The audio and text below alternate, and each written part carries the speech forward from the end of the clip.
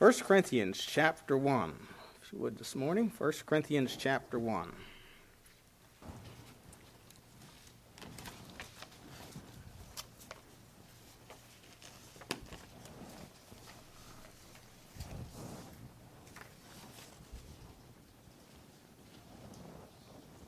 Got to read verses 26 to 31. 1 Corinthians 1, verse 26. For you see your calling, brethren, how that not many wise men after the flesh, not many mighty, not many noble are called. But God hath chosen the foolish things of the world to confound the wise, and God hath chosen the weak things of the world to confound the things which are mighty. And base things of the world, and things which are despised hath God chosen, yea, and things which are not, to bring to naught things that are, that no flesh should glory in his presence. But of him are ye in Christ Jesus, who of God is made unto us wisdom and righteousness and sanctification and redemption, that according as it is written, he that glorieth, let him glory in the Lord. So the title of the message this morning is Called to Glorify the Lord. Called to glorify the Lord. And let's pray. Heavenly Father, we do thank you again for the privilege and opportunity we have to open your precious word. I pray, Father, as we look into this passage of Scripture, I pray that the Spirit of God, who's the author of this blessed book, would speak to our hearts and have his will and his way, and that our Lord Jesus Christ would be exalted and lifted up, and he'd be glorified, and his will be done. We do pray in Jesus' name. Amen. If you notice, this chapter is kind of a continuous narration. There's a conjunction at each section. Verse 11, there's a for. Verse 18, a for. And at verse 26, for, you see. And of course, Paul is addressing the divisions and the things. He talks about how they were called of the Lord and for his purpose. And he concludes here with that they're called to glorify the Lord. But of course, the divisions and the things that they were being set aside by were hindering that glory, and they were glorying in themselves. Again, this is a church who had, as we mentioned last week, had various and different groups of people within it, like many churches do. There was rich and poor. There was masters and slaves, and so all kinds of different groups and classes. And so there's this opportunity for pride and worldly wisdom to be exalted over the poor. And there was rich and poor as well, because of these various factions within that. But that is not the basis. Those classes are not the basis of how spiritual a person is. Really has nothing to do with it. It can affect it, as we're going to see this morning. This portion of Scripture we're looking at particularly is not a declaration discrediting education or scholarship. Now, he says, not many wise out of the flesh, not many mighty, not many noble are called. God hath chosen the foolish things of the world to confound the wise, and weak things confound the mighty, and base things, speaking of low class things of lowly nature, to confound things which are, and so on. But this is not a declaration discrediting education or scholarship or position in society. To understand the Scriptures require we have some education. We have to have some language skills. Grammar skills. Parts of speech and so on. In fact, I want you to think about this. The man or the pen that's the Holy Spirit is using to pen these words is very educated. He's very educated. The Apostle Paul. Acts 2:22 and verse 3, in his testimony, he said he was brought up in this city at the feet of Gamaliel. Now, who is Gamaliel?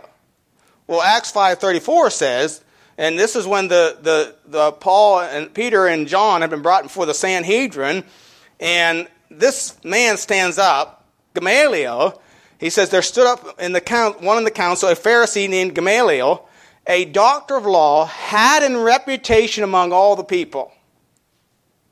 This was a who's who in Jerusalem. Gamaliel. He was a very educated man. He was a teacher. And he's the one that commanded to put for the apostles forth a little space. He was considered a very intelligent man. He was a teacher of the law.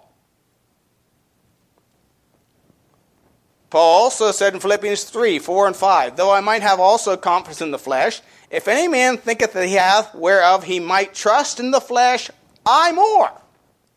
I have reason to boast in my flesh. If anybody does, I have reason to. And yet he says here, God chooses the foolish thing to confound the wise. He's not saying that, or discrediting education or scholarship. He said, I was circumcised the 8th day of the stock of Israel, the tribe of Benjamin, a Hebrew of Hebrews, as touching the law, a Pharisee. You know, Paul was on his way to become one of the educated elites of his day. You know, we have a lot of people that call themselves elites today that think they know what's best for everyone else. But that was Paul. That's why he was arresting Christians and putting them in jail. He thought he knew what was best with his worldly wisdom. He also had mastery of many languages. In 1 Corinthians 14, excuse me, in verses 18 and 19, he said, I thank my God I speak with tongues more than ye all. Now, again, understand what are tongues. Tongue is a language. It's a language. So he said, I speak in tongues more than you. I can speak more languages than any of you. And I'm sure there were people at Corinth who could speak Hebrew, Greek, and Latin, and probably various languages. But he said, I can speak more languages than any of you all. He said, yet in the church I'd rather speak 5 words with my understanding, that by my voice I might teach others also, than 10,000 words in an unknown tongue. Now I can't speak in a language that you don't understand. But Paul could have spoken in languages they didn't understand. But he said, what good is that? You know, to impress you that I can speak in another language, it's foolish. And even at Athens, in Acts chapter 17, at Athens, to the Greeks, he quoted the Greek poets. What I'm saying is, this was an educated man who's penning these words. So he's not saying, this is not a declaration discrediting education or scholarship. God used Paul's education to help him to be able to reach and speak to many different people groups with the gospel. And the gospel is to the wise of this world and to the unwise. In Romans chapter 1, when Paul was writing to the churches at Rome, in verse 14, he said, I am debtor both to the Greeks and to the barbarians, both to the wise and the unwise. And the passage here doesn't say, not any, it says, but not many. Not many. So we think about this morning. First of all, I want to notice that the call of God is to everyone. Again, verse 26, for ye see your calling, brethren, how that not many wise men after the flesh, not many mighty, not many noble are called. And again, it doesn't say not any, it says not many. Not many. See, God gives witness to everyone. God's invitation is to everyone, whether you're wise, whether you're noble, or whether you're mighty, a king, or whatever you might be, whatever class you are in society, whether you're poor, or whether you're rich, or whether you're educated or not so educated, it doesn't matter. God's invitation is to everyone. And we see this, and the word calling really means, is the idea of a divine invitation to embrace salvation. It's an invitation that God gives to every man to embrace the salvation that He's offered. It's a call to draw near to Him, into relationship with Him. You know, we know that every man has the witness of creation. Psalm 19. The heavens declare the glory of God. The firmament showeth his handiwork. Day unto day utter speech, and night unto night showeth knowledge. There is no speech nor language where their voice is not heard. So every man has the witness of creation to him. But the witness of creation is not enough to save a man. Romans chapter 1, verse 20 also bears that out. It says, "For the invisible things of him from the creation of the world are clearly seen, being understood by the things that are made, even his eternal power and Godhead, so that they are without excuse." Matthew 5:45 tells us that God makes the sun rise on the evil and on the good, and the rain on the just and the unjust alike. See, the witness of creation is to everyone. There's also, the book of Romans tells us, the witness of conscience. In chapter 2 and verse 14 and 15, it says this, "For when the Gentiles, which have not the law, do by nature the things contained in the law, these having not the law are a law unto themselves, which show the work of the law written in their hearts, their conscience also bearing witness, and their thoughts the meanwhile accusing or else excusing one another." See, our conscience, God's given each individual a conscience, and our conscience tells us right and wrong. Pastor Dickerson used to always say, that's why nobody steals his neighbor's cow and ties it in the front lawn. Now, a conscience can be seared. It's not a dependable guide. In fact, we know that the old world, their conscience was so seared that they came to the point that every man did that which was, no, every imagination of his heart was only evil continually. An example of somebody who in their conscience and from creation had received the witness of God, a good example of that is Cornelius. Cornelius knew there was a God. His conscience and the creation told him there was, but that wasn't enough to save him. And of course, that's where God sent a man. And of course, then the third, what is also required for the salvation of a soul is the revelation of God's word.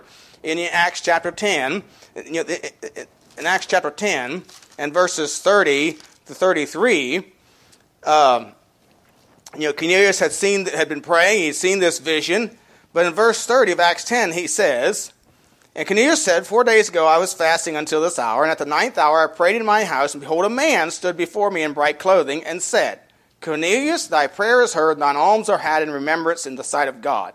Send therefore to Joppa, and call hither Simon, whose surname is Peter.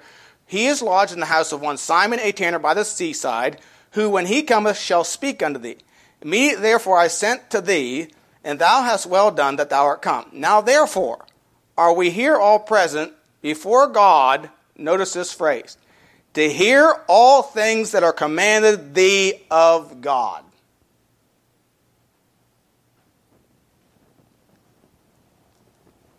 You see, I believe that when a person receives the witness of creation and the witness of conscience, God will send a man. God will send a man with the gospel. They will, some way, someone will reach them, or someone will be able to get to them with the gospel of the Lord Jesus Christ. Because God is not willing that any should perish, but that all should come to repentance.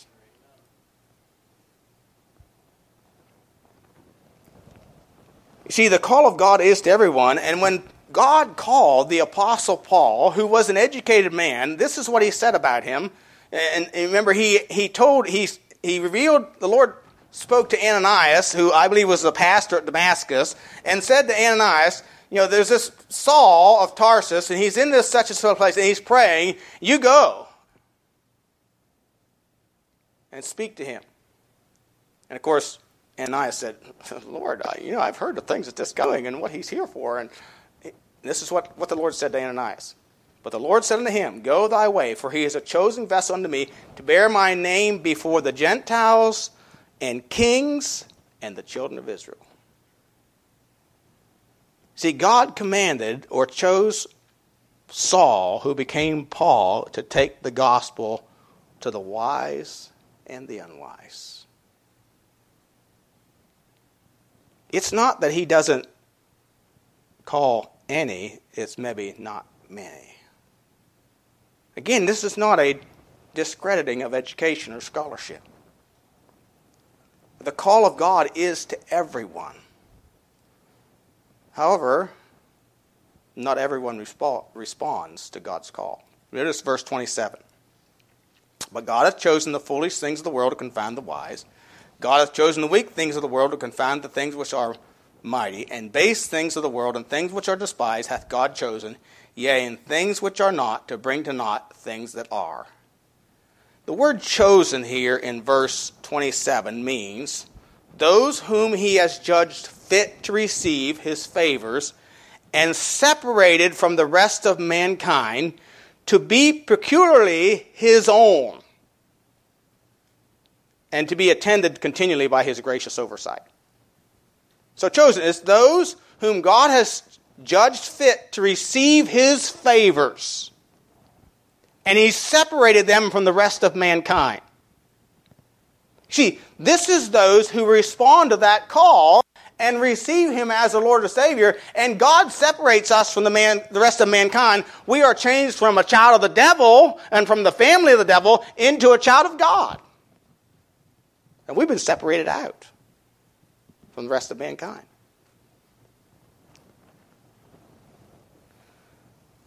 And we've been separated out that he might attend continually to our oversight. You know, Ephesians chapter 1, verses 3 and 4, and this has to do with our purpose in life as a child of God. Ephesians chapter 1, verses 3 and 4, he says, Blessed be the God and Father of our Lord Jesus Christ, who hath blessed us with all spiritual blessings in heavenly places. He's talking here to the church at Ephesus. According as he has chosen us in him before the foundation of the world, that we should be holy and without blame before him in love. And again, there's that word chosen again. And again, the idea is that we've been separated from the rest of mankind to be his own, and that he would attend to us continually. We would be attended by his oversight. Paul wrote to Timothy in 2 Timothy chapter 1, verses 8 and 9. 2 Timothy chapter 1, verses 8 and 9. And he said this, Be not thou therefore ashamed of the testimony of our Lord, nor of me as prisoner, but be thou partaker of the afflictions of the gospel according to the power of God, who has saved us and called us with a holy calling, not according to our works, but according to his own purpose and grace, which was given us in Christ Jesus before the world began. You see, God has a plan and a purpose for everyone who will respond to his call, to his invitation. He has a plan and purpose.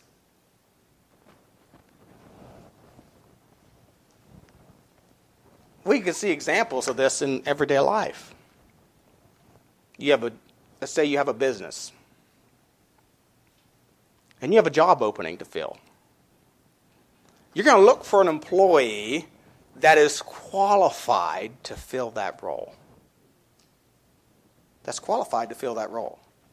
I mean, if you have a truck repair shop, you want somebody that has an interest and some knowledge in mechanics.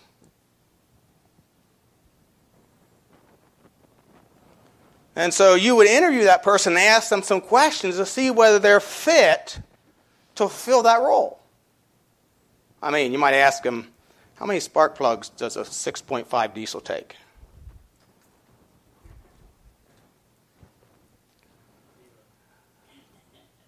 Diesels don't take spark plugs. Now, if he says, oh no, how many cylinders is a 6.5? Immediately you're going to know, if you know anything about mechanics, that he doesn't know anything about mechanics. And he's not fit to work in your truck repair shop. You're going to judge him unfit.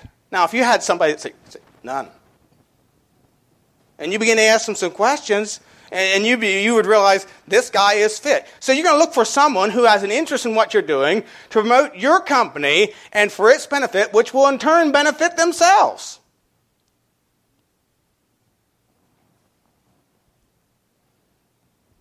You don't want to hire an employee who's lazy and irresponsible and tells you from the beginning, I just do things my way. I know you have a protocol, but I do things my way. Try telling God that. See, we don't tell God how we're going to do things. I realize you have a job here, but I'll train myself. He will hurt your company and himself. Bottom line is, he's not fit. And if we don't respond to God's call on his terms, we will not be one of his chosen. The invitation is to everyone. That call is to everyone, but we have to respond on his terms to be one of his chosen. Look at Matthew chapter 22. Matthew chapter 22. This illustrates this, I believe, very clearly. Matthew 22, verse 1. Jesus gives a parable here of a marriage feast. It says in verse 1, "And Jesus answered and spake unto them again by parables, and said, The kingdom of heaven is like unto a certain king which had made a marriage for his son, sent forth his servants to call them," there's our invitation, "to call them that were bidden to the wedding, and notice, they would not come. And again he sent forth other servants, saying, Tell them which are bidden, Behold, I have prepared my dinner, my oxen, my fatlings are killed, and all things are ready. Come unto the marriage. And they made light of it, and went their ways, one to his farm, and another to his merchandise. And the remnant took his servants, and entreated them spitefully, and slew them. But when the king heard thereof, he was wroth, and sent forth his armies, and destroyed those murderers, and burned up their cities. Then saith he to his servants, The wedding is ready, but they that which were bidden were not worthy. Go ye therefore into the highways, and many as ye shall find, bid to the marriage. So those servants went out into the highways, and gathered together all as many as they found, both bad and good, and the wedding was furnished with guests. And when the king came in to see the guests, he saw there a man which had not a wedding garment. He saith unto him, Friend, how camest thou in hither not having a wedding garment? And he was speechless. Then said the king to the servants, Bind him hand and foot, and take him away, and cast him into outer darkness. There shall be weeping and gnashing of teeth. Now notice this phrase. For many are called, but few are chosen. Everyone is invited, but few responded. God offers his salvation to the whole world. But you know as well as I do, a small percentage of the world has responded. So not everyone responds to God's call. And speaking particularly about the wise after the flesh, and he gives three categories here where there's not many. The wise after the flesh. The word wise here means skilled, cultivated, or learned, or experts. In Paul's days, these were the Jewish theologians and the Greek philosophers. The Greek philosophers, they mocked him.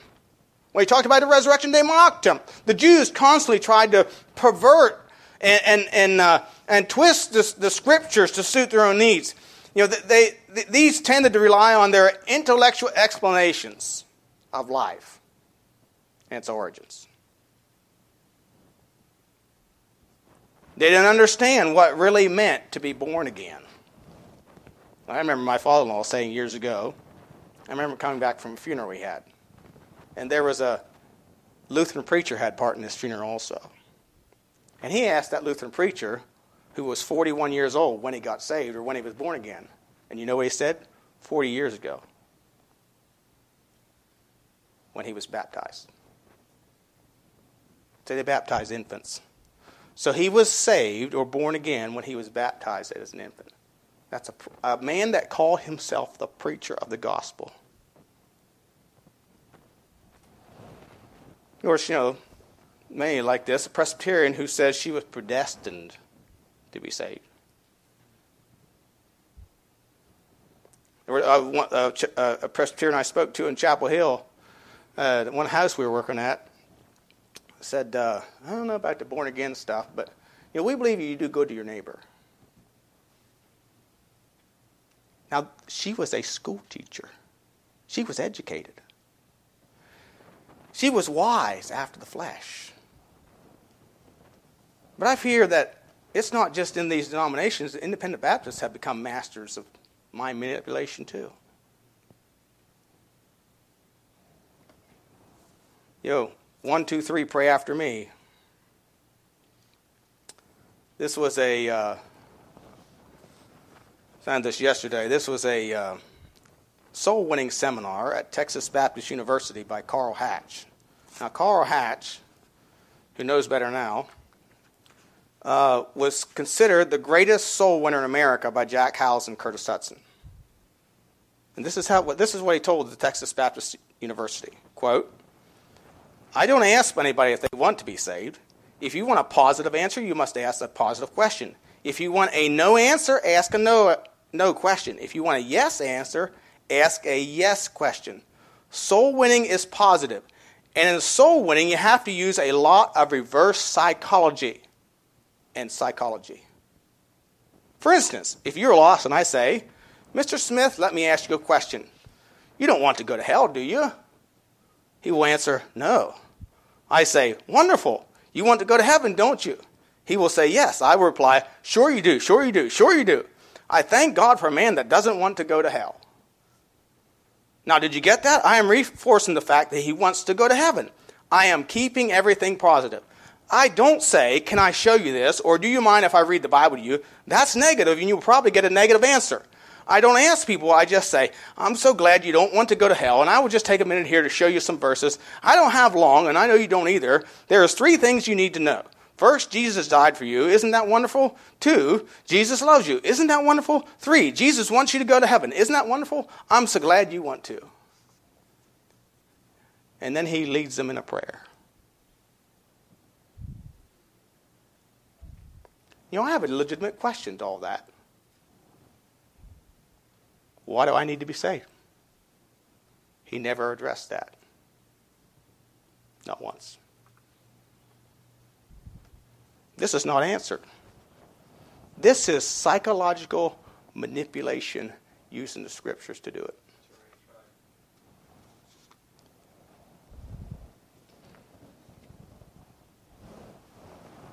You know, Jesus, the greatest soul winner who ever lived, told a woman, you've had 5 husbands, and the one you now have is not your husband.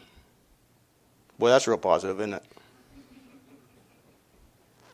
Or he told another man, you sell what you have, and you give it to the poor, and you come follow me. That wasn't very positive either.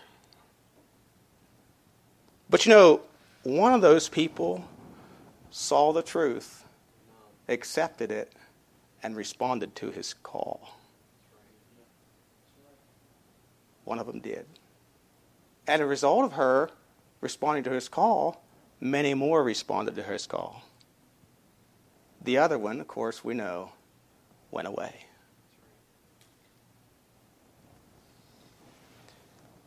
See, we're not here. You know, what Jesus did is he awoke them to their sin and their need. You know, and this rich man was a wise man after the flesh. He was a mighty man after the flesh. He was a noble. He had all 3 of these characteristics, but he went away. But Jesus awoke them to their sin and need of salvation. You know, we're not here to grow a ministry. We're here to grow people. We're not to use salesmanship or methods of the world. We're to use the Word of God. You know, the wisdom of this world says we need to do whatever it takes to reach them with the gospel. That is a wrong philosophy. It's an unbiblical philosophy. We have forgotten that it is the Holy Spirit that convicts and converts the soul, and he uses his word, the truth. And if we compromise or use his word to manipulate, will the Holy Spirit honor our work? Or will he be grieved by it? The old saying is, what you win them with is what you win them to. And if we manipulate them with the Word of God, they will manipulate the life of God in themselves. Wise after the flesh. Not many. Not many mighty. Mighty speaks of wealth, influence, rich and famous. Genesis chapter 6, verses 4 and 5, it talks about there were giants in the earth in those days, and also after that, when the sons of God came into the daughters of men and bare children to them, the same became mighty men which were of old, men of renown. And God saw the wickedness of man was great in the earth, and that every imagination of the thoughts of his heart was only evil continually. He says, not many mighty. There's not many noble. Nobility has the idea of born into special social or political status. Aristocracy. He's an aristocrat. Do you know something? Paul was really an aristocrat. He told that Roman centurion, I was freeborn. And he said, my freedom came at great price. Paul said, I was freeborn.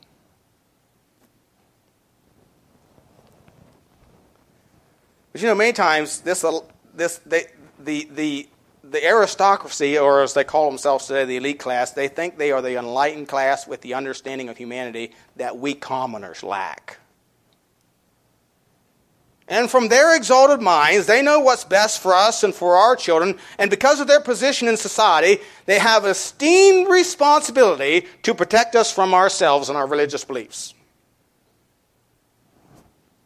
No, thank you. It kind of reminds me, if you've seen the movie Sheffy, after Sheffy gets converted at that old barn or tent meeting he went to, you know, and he goes back and his aunt, and he tells his aunt that he got saved, and, you know, they were aristocrats. And she, you know, she says, we are not repentant sinners, poor farmers.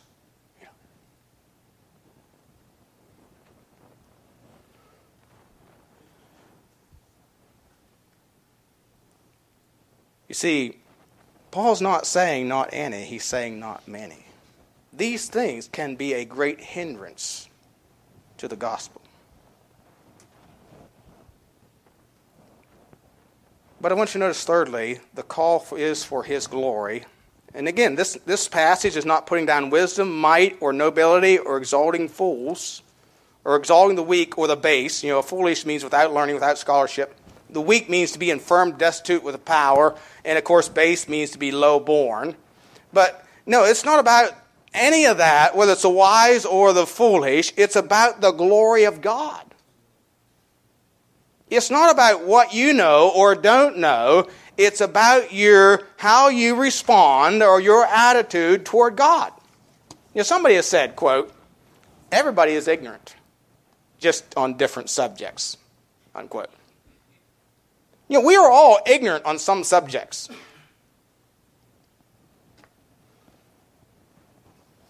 Somebody else said, the only ignorance that is bliss is the ignorance of the man who thinks he knows everything, unquote.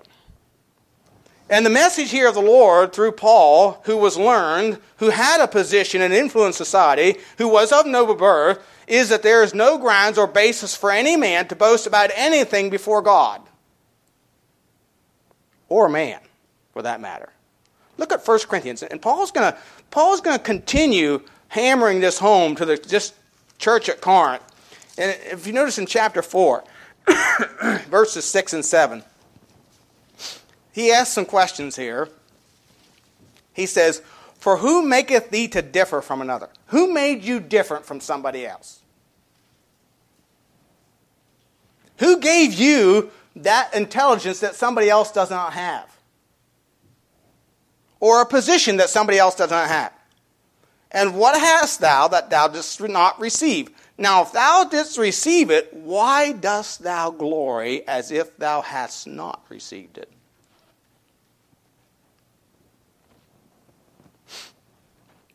You know, there is no such thing as a self-made man. They don't exist. There's some that think they do. They think they are. You know, the root of your wisdom, your might, your nobility that you may have is from somebody else.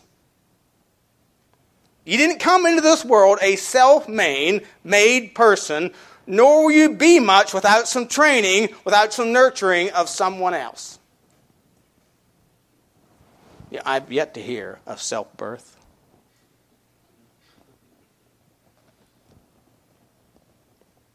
Or a self-fed baby. I mean, it'd be nice sometimes. Or self-learn to talk. Or to read. Or write. Of course, I don't know. It may come about. We have women now that are marrying themselves. And you talk about foolish. It's happening more and more. Just read the other day, a lady spent $7,000 on her own wedding to marry herself in Italy. Must be exciting. They call it sologamy. It's not even a word. If you look it up on dictionary.com, it's not even a word. Sologamy, sologamy. That's what they call it. However, no one will stand before God and declare, I had you figured out. Or, you did just like I thought you would. It's not going to happen. It's not going to happen.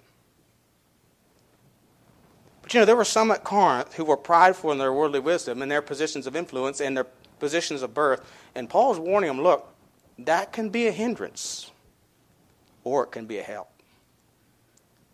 It depends on what you do with it. I think it was John R. Rice that made the statement, quote, scholarship is a wonderful teacher, but a terrible master, unquote.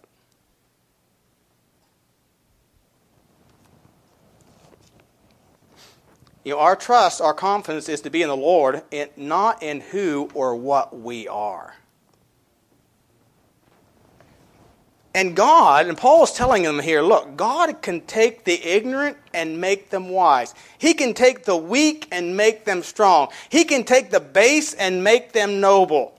And the word noble here means of an exalted moral or mental character or excellence.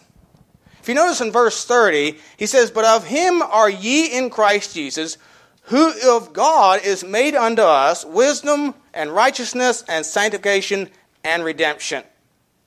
And like I say, you need a little understanding of English to help you with Scripture. What's the subject of that sentence? I struggled with it. It's been a long time since I was in grammar school. 40 years. 30s. I don't know. I can't even remember years ago. So I asked Daniel, what's the subject of that sentence? I had an idea. It's ye. And this is in middle voice, so the action is on the subject.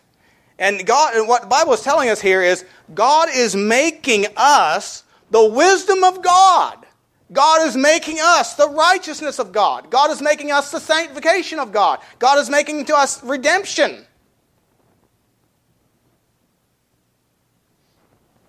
Wisdom means the broad and full intelligence used of knowledge of very diverse matters, which includes a knowledge of the divine plan previously hidden of providing salvation for men by expiatory, the sacrificial death of Christ.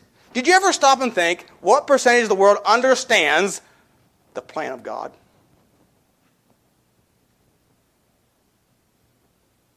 The real sad thing is how many people that go to church understand God's plan. It's not very many. Because they lack the wisdom of God. And if you understand God's plan, you know how this world's going to end. We know how the end's going to come. What's going to happen? We don't know the details. God doesn't give us the details, but He does give us enough to know how it's going to end. We know there's going to be a rapture of the saints. There's going to be a 7-year period of tribulation. We've just been through this in the book of Revelation. Then there's going to be a 1,000-year reign of Christ. We know all that. We understand that. Because God has given to us His wisdom. He's made unto us. We have the wisdom to know that we are righteous before a holy God. Romans 8:1. There is therefore now no condemnation to them that are in Christ Jesus. No condemnation. Romans 5:1. Therefore, being justified by faith, we have peace with God through our Lord Jesus Christ. We have the wisdom to know that we have been made righteous before God. We are perfectly righteous in the sight of God through our Savior, Lord Jesus Christ. We have the wisdom to understand sanctification. Sanctification is a purification of the heart and life that we experience as we submit to Him, as we walk with Him. We have the understanding to know that God is working in my life. And He's conforming me into the image of Christ. And he will continue to work in my life until he comes for me.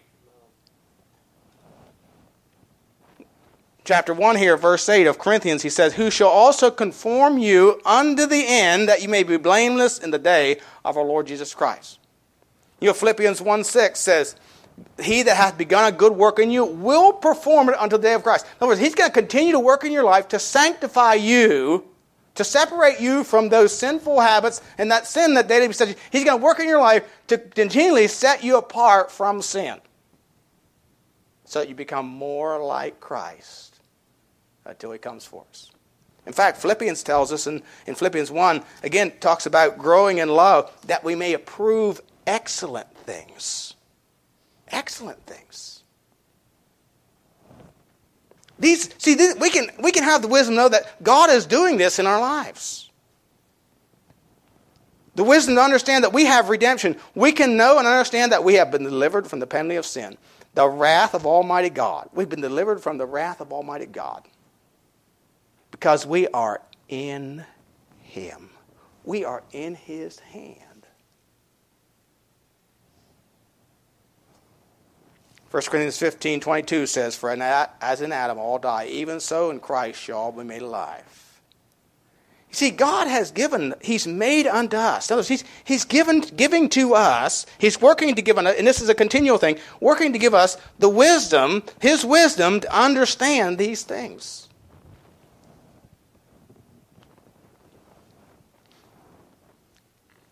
There were some men that God gave wisdom. Think of Job. He was the wisest man of the East. Abraham, Isaac, Jacob, David, Solomon, Joseph of Arimathea. All these were wise men of means. It's not any, it's just not many. But God can take the foolish, he can take the base, he can take the weak, and make them the wisdom, the righteousness, and the sanctification and redemption to understand these things. But it all depends on how we respond to his call.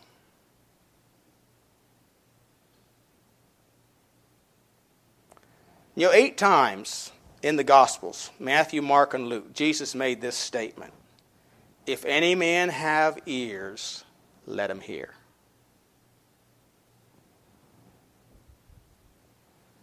And in the book of Revelation, to the 7 churches in Revelation, he made this statement, again, to every church: he that hath an ear, let him hear what the Spirit saith unto the churches. And the point of this is, God is calling or inviting everyone into a relationship with him, that you might have the wisdom, the righteousness, you might have sanctification, and have assurance of redemption in him. God is calling everyone to that. Whether they're rich, wise, or of nobility, or whether they're foolish and weak or base, God's calling everyone into that relationship. The question is, will we respond to his call? Will we hear, not just with the ears, but with the heart? That's why he said, many are called, but few are chosen. So the question is not, is God calling or seeking me? The question is, am I opening into listening to what he is seeking me for?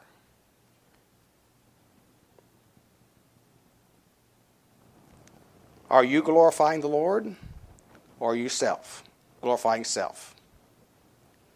You see, the church at Corinth had those that were setting themselves up as authorities or as wise, who were opposing God and leaning to worldly wisdom.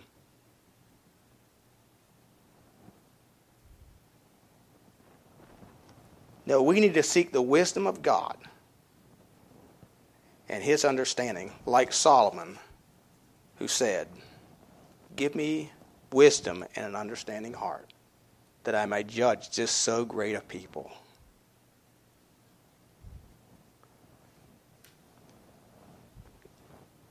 So we're here to glorify the Lord. Is that what you're doing today? Are you glorifying Him? Are you responding? Have you responded to His call? And then are you responding to His instruction daily in your life?